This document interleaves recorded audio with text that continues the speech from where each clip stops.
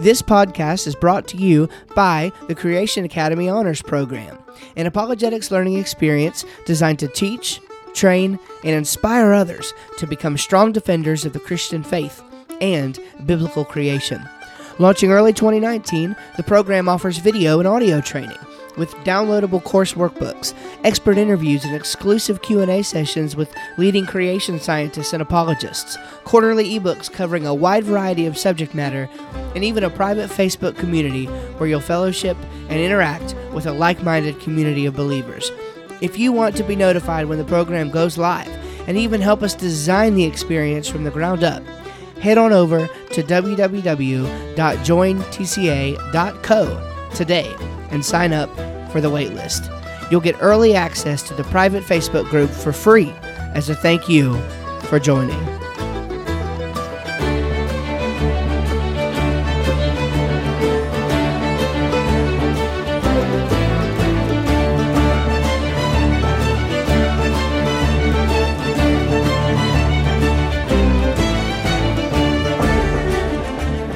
You're listening to The Steve Schramm Show, a weekly podcast defending the truth of God's Word in apologetics and creation science. Hope you're doing well this week. We have such an exciting interview for you this week and next week, actually.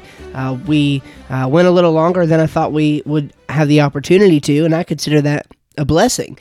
We got two great podcast episodes out of it. You're going to learn a lot.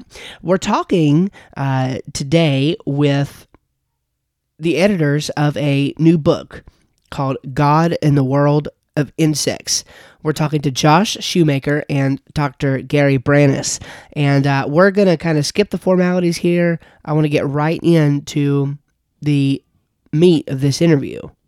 So real quick, let me tell you a little bit about Josh and Gary. So Josh Shoemaker is an associate certified entomologist with over 20 years of experience in urban pest management. Now, he has taught hundreds of seminars on insect and arachnid biology and is a former adjunct professor at Arizona Christian University.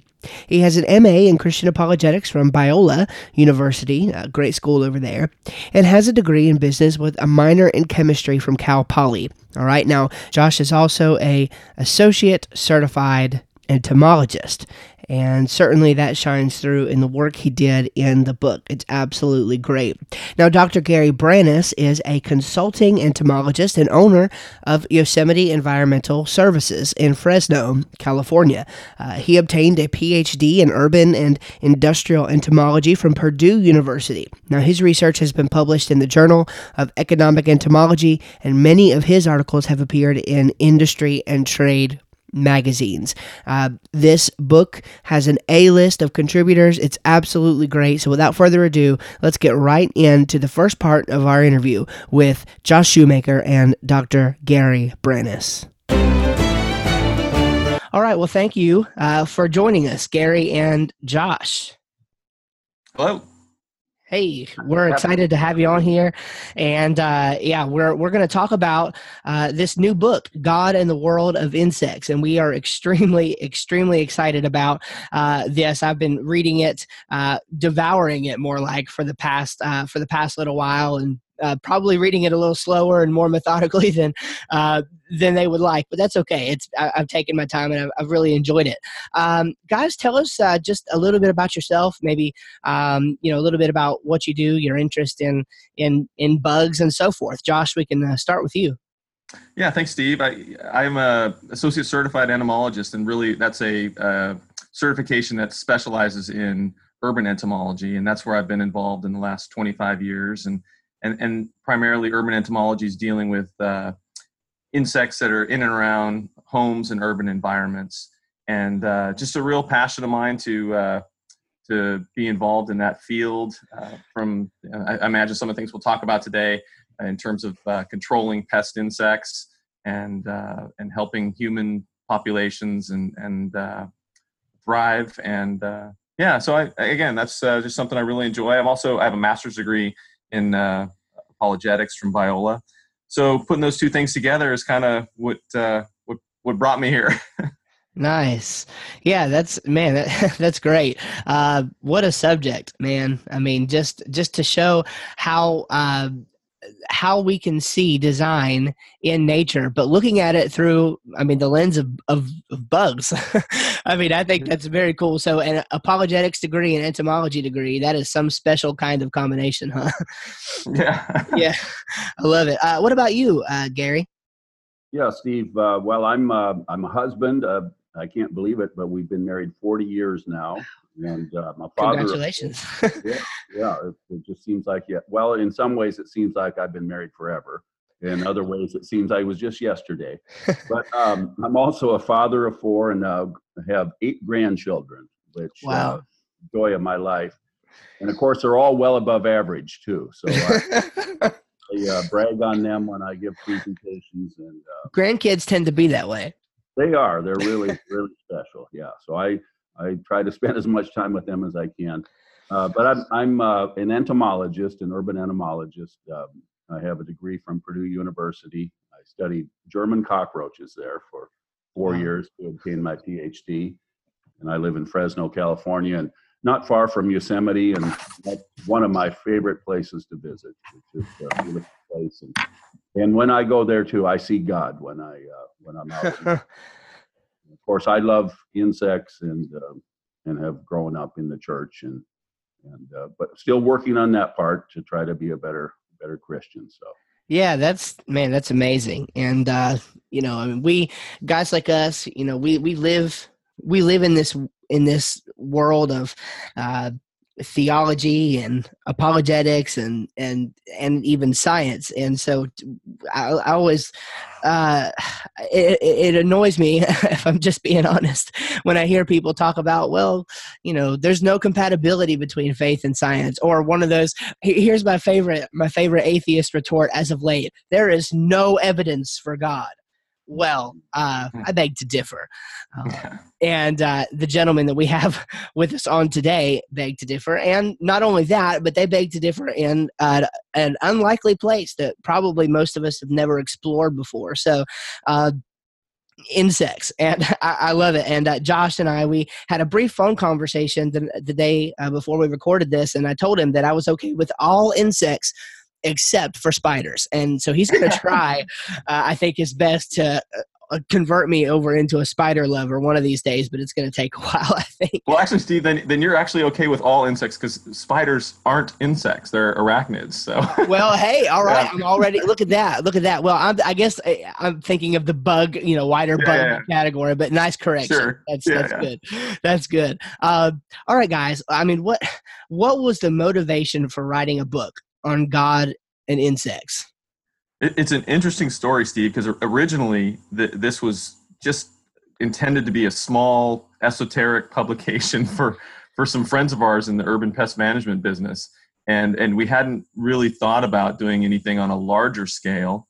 And so I'm good friends with Fuzz Rana at Reasons to Believe. Mm-hmm. And in fact, his daughter, one of his daughters, used to babysit my kids years ago. And so I was talking to him. And I said, "Hey, Fuzz, I know this is just a small little thing, but would you mind contributing a chapter?" And he was immediately said, "Yeah, I'd be happy to do that." And next thing I know, he notifies a couple of people, and I started getting some contacts from other people saying, "Hey, I'm interested in contributing."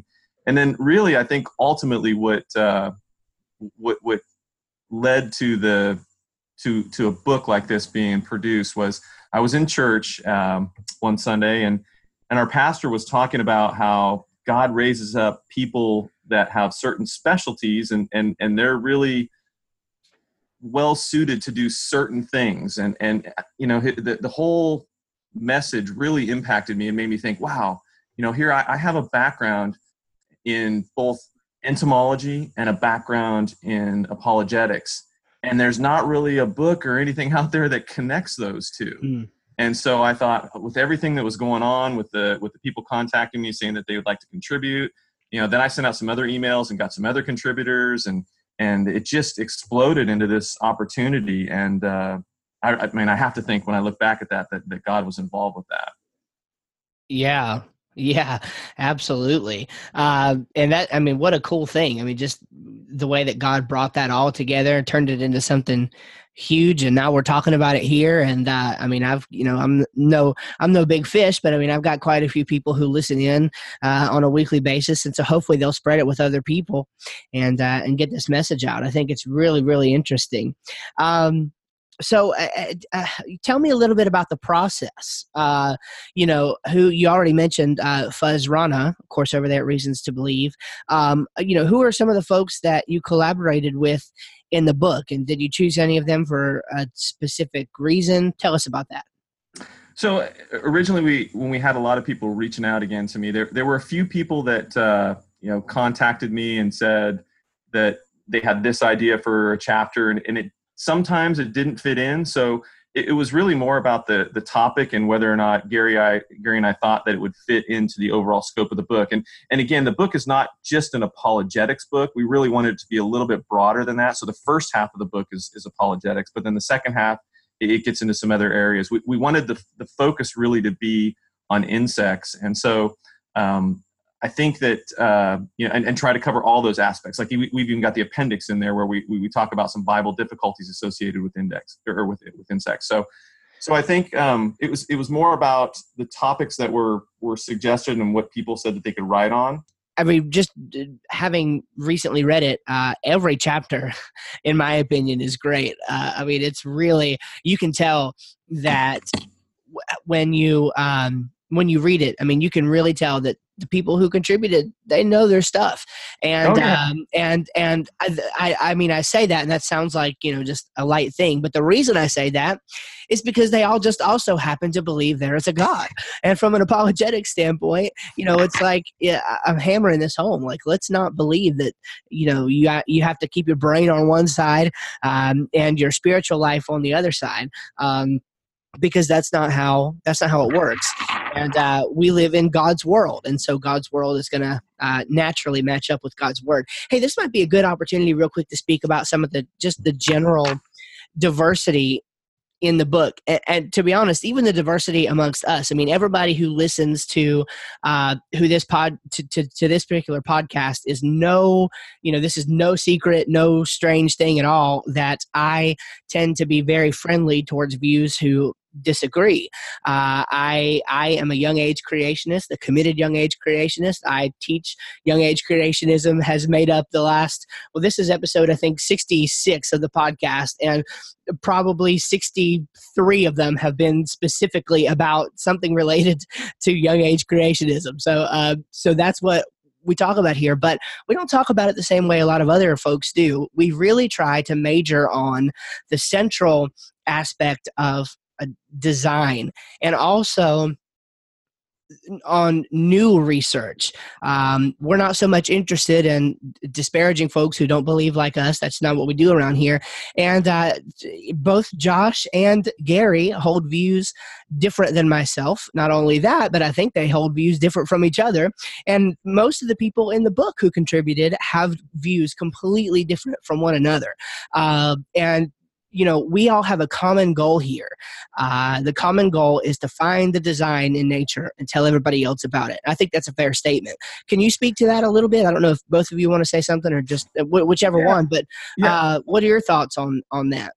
So yeah, that's a great point, Steve. And when we started putting this together, and we did have the folks approaching us and different people that we were talking to, one of the points that was key to both Gary and I is that we didn't want to create anything that was necessarily a book that would debate internally amongst Christianity what view is right.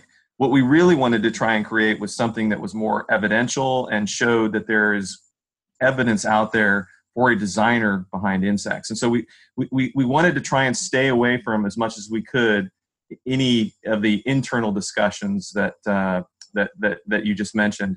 And again, just focus on more of an evangelical or and the design type arguments. And so that was really critical to us. And we approached people and we said, hey, we totally respect the different views that the different people hold.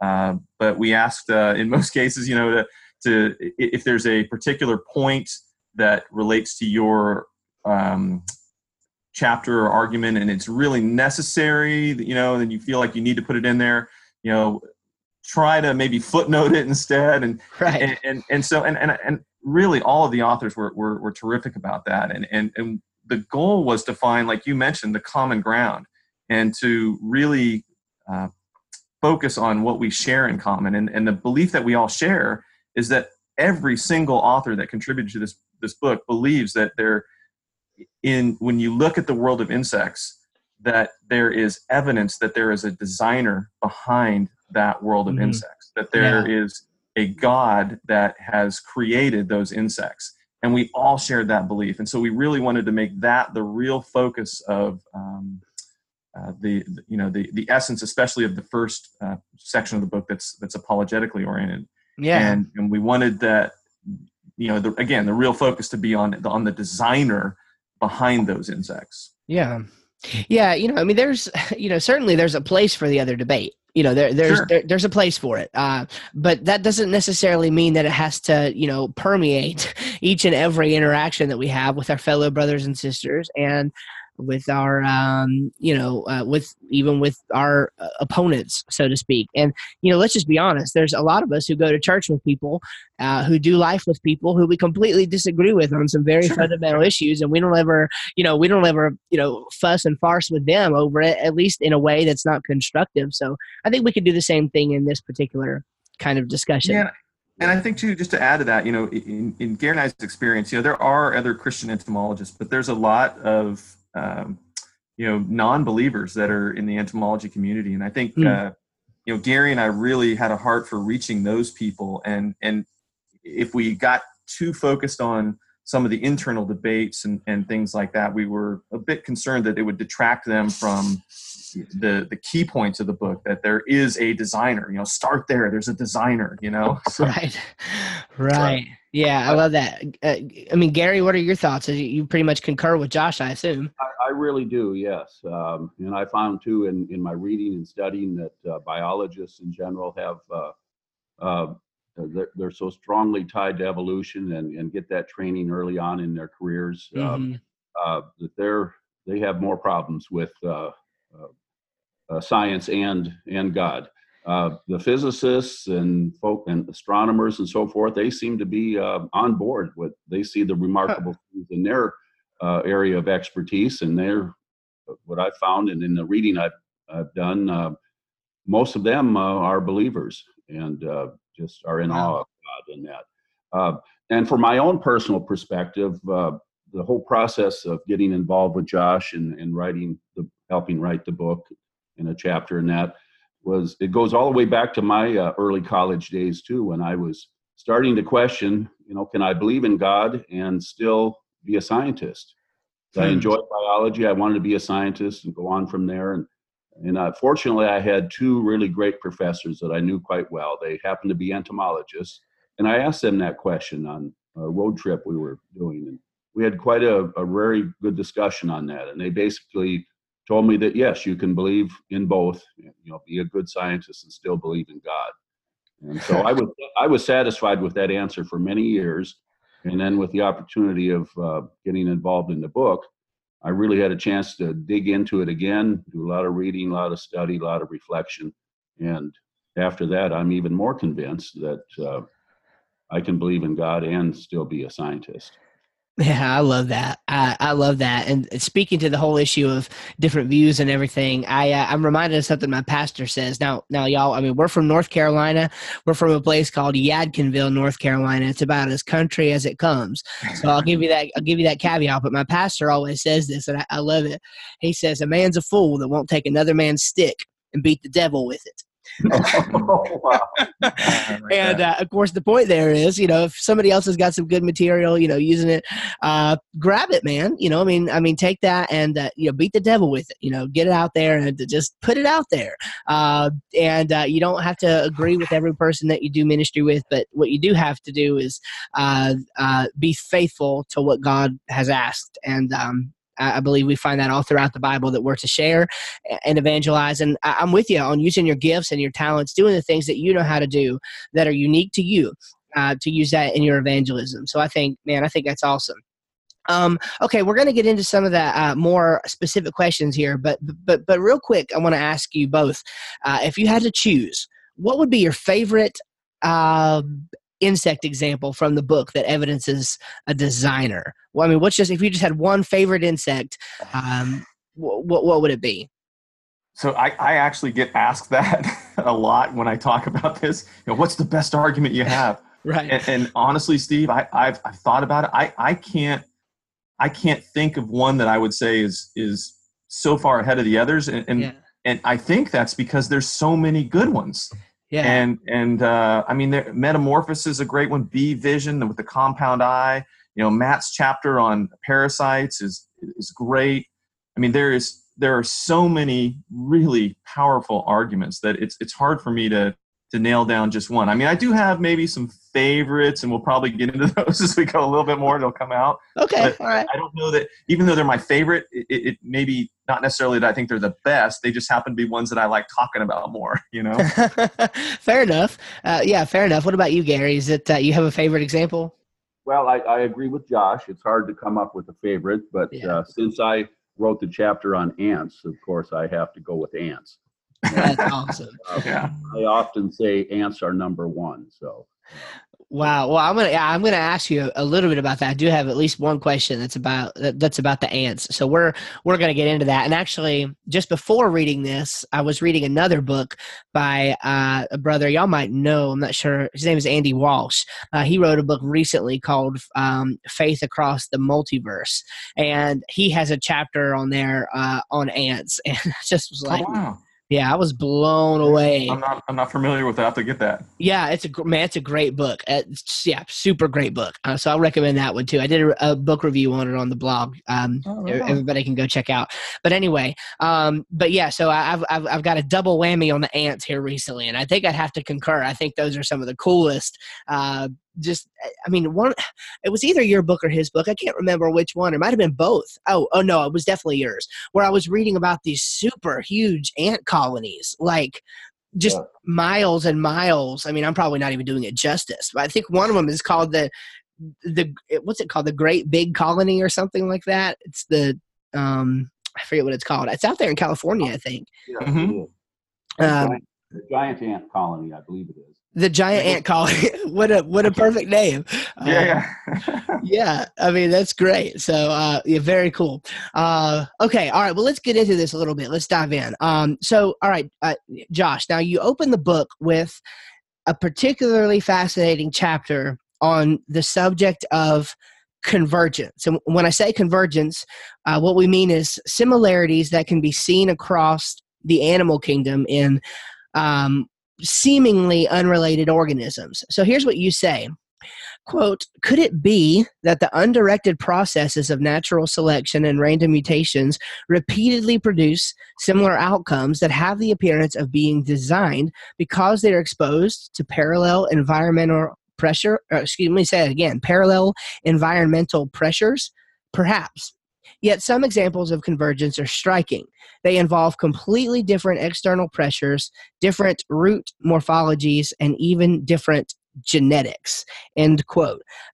Can you unpack that for us a little bit? Give us your general thoughts about convergence. Yeah, so really to unpack it, I think it'd be best to back up just a bit. As you mentioned, convergence is when we see these like traits developing across unrelated organisms. So a real common example that's often cited is echolocation. That's in bats and dolphins. Yeah. So you have these traits that develop in completely unrelated insects. Or I'm sorry, completely related, unrelated organisms. Mm-hmm. Now, in the insect world, there's just a multitude of examples. And now why convergence is significant, though, is if you even go back to Darwin, at the end of On the Origin of Species, he talks about that evolution would produce, and I think his actual quote is, "endless forms most beautiful." So, and what he's talking about is that evolution would just continue to produce all these different things. And that was discussed more by Stephen Jay Gould. And when he talked about something, he gave an example of rewinding like a VCR, the old VCR tapes. And if you were to take evolution and turn it backwards several years and then turn it back forward and let it go again, he says that you get something completely different, and the outcome would be totally different. The interesting thing about this, though, is that's not what we've seen when we observe nature. And a real example that I like to explain or use is stick insects. Because everybody's familiar with the stick insect. These little tiny, thin stick insects that resemble twigs and branches, and we see them crawling around a lot. And so I think most people are familiar with that. Well, there's a certain group of stick insects that are called tree lobsters.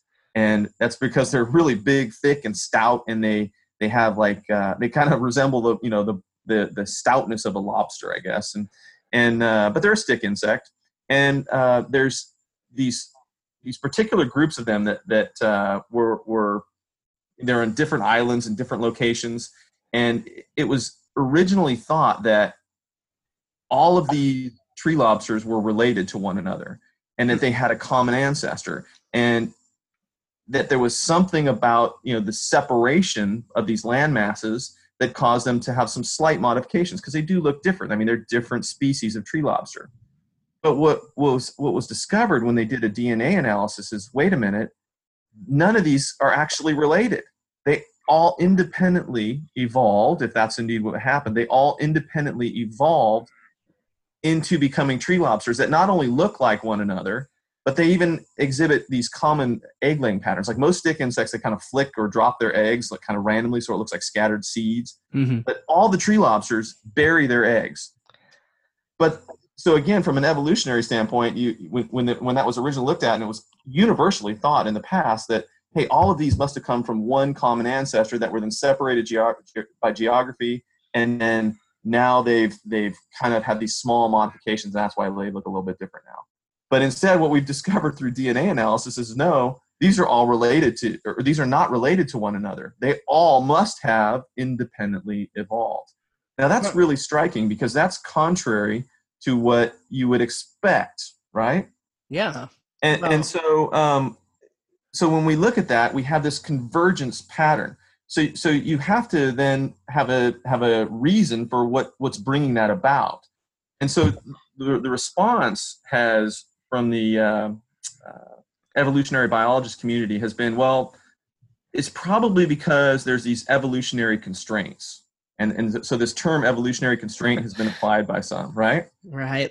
And this is really interesting, because what they would suggest, and it makes sense, that there's the laws of physics and geometry, and so mathematics and physics are contributing to constraining organisms to only have opportunity to evolve in certain directions. And so there's a limited amount of ways that evolution can go. But this in itself has some interesting implications, because first of all, the question is, well, what is driving those, or what is creating those constraints? They talk about the physics and the geometry. And so, there's a lot of Christian apologists who've written about fine-tuning and such. You don't really see that in biology. But as Gary mentioned earlier, in physics and a lot of other disciplines, we see people talking about fine-tuning. Well, there are a number of constants that have to be fine-tuned, that if you're then going to say that there's an evolutionary constraint. So if there's something that is driving it, it's because these constants are fine-tuned. So that really kind of begs the question then, well, where's the fine-tuning coming from? And so ultimately, I mean, when you kind of package what we see with convergence, and we see, I mean, and it goes way beyond that. I gave one example there of stick insects, but I mean, bioluminescence is another one. There's so many different things where we see that have independently evolved, if you will, in all these different groups of insects, where we see the same things over and over. And there's a evolutionary biologist by the name of Simon Conway Morris, and he has a great book that really discusses this whole issue and this massive amount of convergence that we see. And what he concludes in the book is that everything about humans is convergent. Like all of the things that make up our attributes and the things about us are convergent. So what he says is, boy, it sure looks like if everything about us is convergent, that we're the inevitable outcome of evolution. So from an evolutionary standpoint, it is heading and it's going to make humans. I mean, that's just, if the world is, and evolution is really what drives everything forward, it's going to make humans. Now, where this to me is really significant and important is I look at biological convergence and I say that there's really only three possible explanations for it. And the first explanation would be to take an atheistic approach or a naturalistic approach and just say, hey, all of convergence is out there, or the reason for convergence is because it's just a brute fact. That's just the way things are. But I mean, then you're still, but in order to come at this brute fact, you're relying on all this fine tuning and all these things that have to be exactly right for this to happen. So it's just pure coincidence, and it's just fortuitous that we have these things that everything winds up pointing to us. I mean, that seems like a real stretch. So then the second option that you have is that there's some sort of a theistic evolution where God set it up in advance and everything is coming to fruition the way that he had intended based on the properties of the universe. And so I think what's interesting to me about that is that it kind of takes away one of the biggest criticisms that people have of theistic evolution, in that that theistic evolution makes it appear like it's an unguided process. Mm-hmm. Because when you take in the evidence from convergence, it really starts to look like it's a guided process, if indeed that's what it is. But then there's the third option as well, and this is what I think is so interesting about convergence, is the third option is a really powerful argument of a designer. I mean, even though the second one has a designer as well, the third one is that maybe it's just a common blueprint. In other words, you see one organism here, and this is something that works really well, so it makes sense that God would use that same design and that same blueprint when creating, whether through special creation, another organism over here with those same attributes. So it's just like when someone builds a car, a car works. So if I'm going to make another car, it's going to look a lot like that one. There may be some different things, but it's going to look a lot like that one because I've built something that works really well. Yeah. And so I think what's interesting to me about convergence, again, is there's only three possible outcomes or three possible reasons where convergence can adequately explain convergence. And one of those three, I mean, it just doesn't, there's no reason at all to believe that this is just a brute, it's a brute fact. It's fortuitous. We're lucky to be here. And it's just a coincidence. Yeah. Well, to be honest with you, as I was thinking about that, the last two episodes of the podcast before this one goes out actually were about logical fallacies. And I immediately, when that jumped out at me, because I hear this objection all the time, like whenever something is difficult to explain, well, that's just the way the universe is. It's a brute fact, where, it's like the guy who, what was it, Alan Guth, who said that the universe is just the ultimate free lunch. This is a logical fallacy. This is the fallacy of irrelevant thesis. All you have done is tell me that we're here. Well, we already know we're here. We need a why. We need a why, an answer to the question. And there is no answer to the question when you just say, oh, this is the way things are. To me, that's not satisfactory. And I suspect it's not to either of y'all either. No. And, I mean, that's absolutely amazing. Gary, do you have any thoughts on this particular thing? Or? Well, I think Josh really covered that terrifically. I don't know that I have a whole lot to add to that. Since I have the microphone now, if I could just step back a minute, I misspoke when I mentioned the name for that large super colony in California. It's not the giant ant colony, but it's called the Very Large Colony. Make sure to get that one right, Gary. As a scientist, I got to make sure I get it right. But it is amazing where ants from, say, San Francisco, all the way down to where near Josh lives in San Diego, they're part of that same colony, and you can put them together and they won't fight.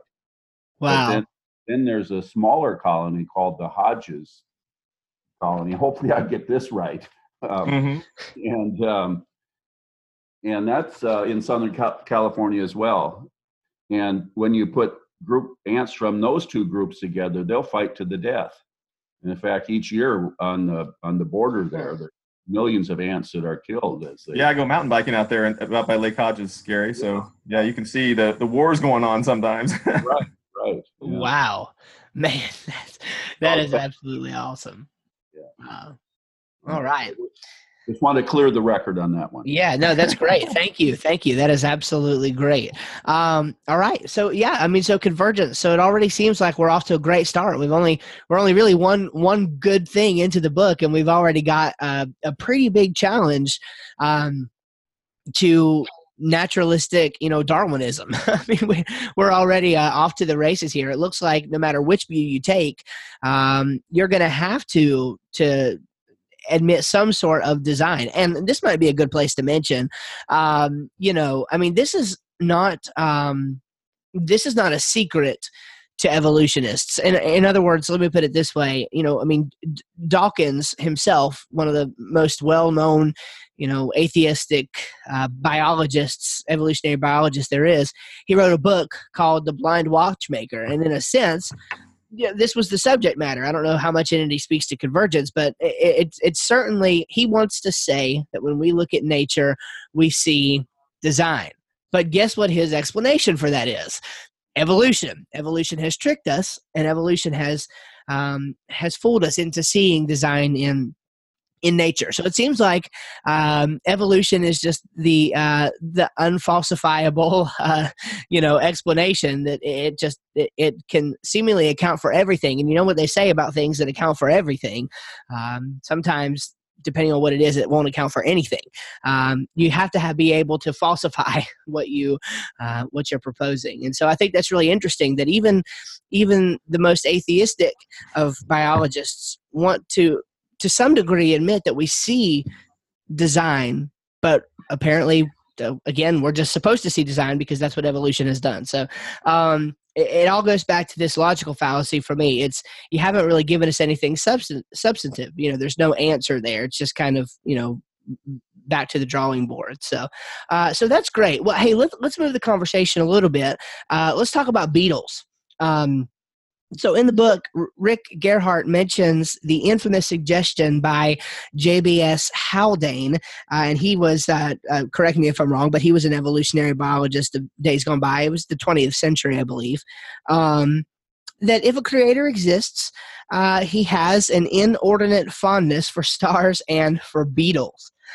So he mentions the cosmic mass density as kind of a teleological sort of apologetic for the existence of so many stars, which is very interesting. However, our conversation is about something on a bit smaller scale than the universe. So what about beetles then? Rick writes that each of the ecological roles played by animals as a collective is performed by one or more species of beetle. Man, when I read that, I was totally blown away. I thought, how is that even possible? It sounds extraordinary. Gary, let me ask you on this one. I mean, what kind of things do beetles do for the environment? Well, they're really important in the environment, and the thing too is that basically they live everywhere and do everything. It's kind of a quick way to sum it up. But wow. If we look at the number of beetles, there's about 350,000 described species of beetles in the world.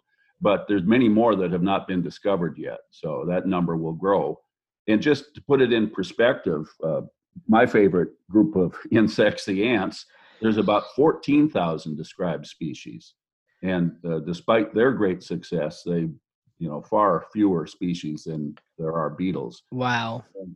So being everywhere, doing everything, some of the contributions they have to our environment is that many of them will feed on other insects and arachnids and so forth.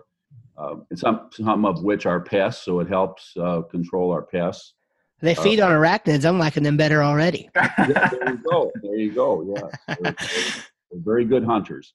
And some also will feed on plants, which many are weeds, and so it helps in weed control. In some areas, beetles are introduced as a biological control for weeds and so forth. And now, also as hunters, they sometimes are food for larger animals too. So it helps in that. They're pollinators is another example. We always think of bees as pollinators, but beetles too contribute a great deal on that. I enjoy photography. I do a lot of macro photography of wildflowers and insects, and it amazes me. I come home with my photos, and I look closely at the flower I've taken, and there's a tiny little beetle on the flower, which is contributing to the pollination. I don't even see it until I magnify it with the macro photography. And so that's just a few of the things. And also, in my mind, they just make our life more interesting. Don't forget about poop, Gary. What's that? Don't forget about poop, what they do for us there. Oh yeah. Well, absolutely. I was going to leave that for you, Josh, to comment. But I could tell a story. Josh knows this, but I'm not going to go there right now about my thesis. And but I'll just leave it at that. But yes, they do decompose organic materials and so forth. So they're just tremendous in what they do. Yeah. That's incredible. Can you repeat one more time how many species you said there was of beetle?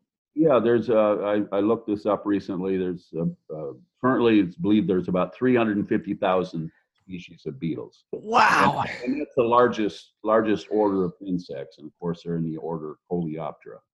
Wow. Goodness, man, that's incredible. And only 14,000 in comparison of ants. That's something. And ants are everywhere too. So yeah, it's amazing.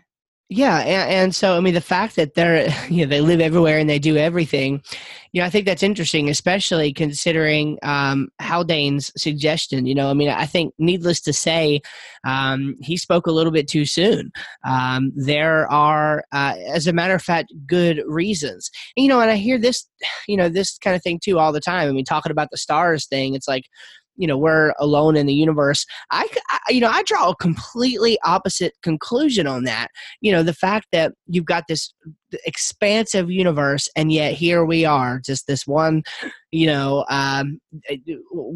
some people say, this one insignificant planet near this one insignificant star, surrounded by a couple other insignificant little moons, whatever it is. But I'm just like, man, the fact that out of all of that God created, I don't even know how many trillions of light years the universe is across, but that God loves us and his eyes on us. And I read Matthew 6, and we start talking about the fact that that he cares for, the birds of the field, and he's arrayed the lilies and all of this, and how much does he love and care for us? Just to get a little theological and a little spiritual, I think that's incredible. So Steve, I want to add something real quick. It's not insect related, but it's related to the discussion here. Recently, my son and I were having a conversation, and he was really interested in the fact that we were watching one of these videos that people produce on like looking at space and zooming in. It was like one of those things where you could zoom in and zoom out. So it basically showed, starting at a human, you zoom all the way out and how big space is, and then you zoom all the way in and how small of a particle we can see. And he said, Dad, it's really crazy. We're right in the middle. I was like, wow, that's interesting. Yeah, absolutely. Well, I certainly don't want to go too far into this discussion, but there, some of the being a young age creation, and some of the starlight models and things kind of toss out the cosmological principle, which says that, the cosmological principle basically says that we're not, and that there is no special place in the universe. There is no favored place in the universe. And so sometimes some of the young age creationist models for starlight and things like that toss that out. And so I don't know. I think I don't. He wasn't saying that we're in the middle of the universe. He was saying that in size-wise, like we're. Oh, I see. Yeah. It's like there's things the magnitudes larger than us versus the magnitude smaller. I see. We're right in the center of the size of everything. Gotcha. Yeah. Oh, okay. Yeah, I missed that. Okay, well, that's cool. That's great. But I mean, just to finish that thought, what if we were at the center of the universe? I think that'd be pretty cool. I think that's just the way that that God loves and cares for us. I think that's incredible, and we can see it all around us. And so he was saying that we are about the average size, or right in the middle size of the biggest things and the largest things that we can, or the smallest, that we observe. Oh, very, very cool. Very cool. And from the mouth of babes, right? That's very, very cool. Okay, so Gerhardt claims in the book, and I didn't write down what chapter this was, so forgive me there, but I might have been the same one talking about beetles. He says, it is, okay, yeah. So he says that, I'm going to quote him here, the physical similarity among all living things is best explained as ecological necessity. Humans, plants, birds, amphibians, and lightning bugs are all a part of the same great ecosystem, and every component is designed, there's that word, in such a way that its individual atoms and molecules are useful to and used by other components. There's nothing random or unintended about this marvelous system of systems within systems. What a claim. What do you guys make of that? Well, I think the statement kind of stands on its own. I mean, it's the fact is that, and we've been talking about it, that how like beetles fill all these ecological niches, and there's a necessity and a purpose for every one of the insects that are in these ecological niches. And so it goes right against what we were just talking about, Haldane, his quote that where he's trying to imply that since there's all these different beetles, there must not be a God. But this flies in the face of that. There's absolutely a purpose for all of these different creatures. There's a system that is a complex system where everything is working together. And I use the psalm in the chapter that I have on convergence too. And I think as that system as the system changes. Let's see if I can find the psalm. But as the system changes, there are different species that fill in the ecological niches. Yeah. Yeah. Well, I mean, Psalm 104. Yeah, it's from Psalm 104. Psalm 104. Good deal. Yeah. And that, what an amazing thought that, things, it's just too. That's another thing my pastor says. It's just too real not to be real. The design that you see, it's just too real not to be real. Just how everybody works together. And I don't know. I think in one of the, it might have been a little bit in Gerhardt's chapter. I think in other chapters too, that the whole thing of symbiosis was mentioned a little bit. Everybody depends on one another. There are. And I think that's somewhat of an irreducibly complex argument too, is to say that, some of these symbiotic relationships seem really, really, it's really, really strange that we would see these kind of things to pop up without any kind of intended design being part of the mix. All right, well, that is it for part 1 of our interview with Josh Shoemaker and Dr. Gary Braness on God and the World of Insects. Certainly hope you enjoyed everything that we discussed in this first part. If nothing else, I hope you're excited for part 2, because this is certainly an exciting book. I encourage you to get the book. It's a great read. It's not that expensive. Go out and grab this book. You're going to get a wealth of information from a wealth of knowledgeable people. Thank you so much for joining us this week. Hey, let's close out in a word of prayer. Dear Heavenly Father, we love and appreciate you and thankful, Lord, for even the smallest of creatures, Lord, that you've given us in this world to study and appreciate and even to learn from.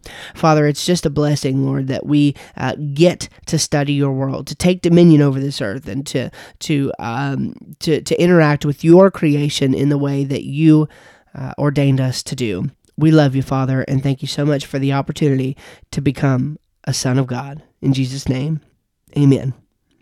All right, well, again, thank you for joining us this week. We'll see you next time, and I encourage you to like, share, rate, review this podcast if it helps you, if you enjoy it. We'd really appreciate that. If you're a first-time listener, head to steveschramm.com/defend. We want to send you a free course just for being a part of what we're doing here. All right, thanks. God bless. See you next week, and bye-bye.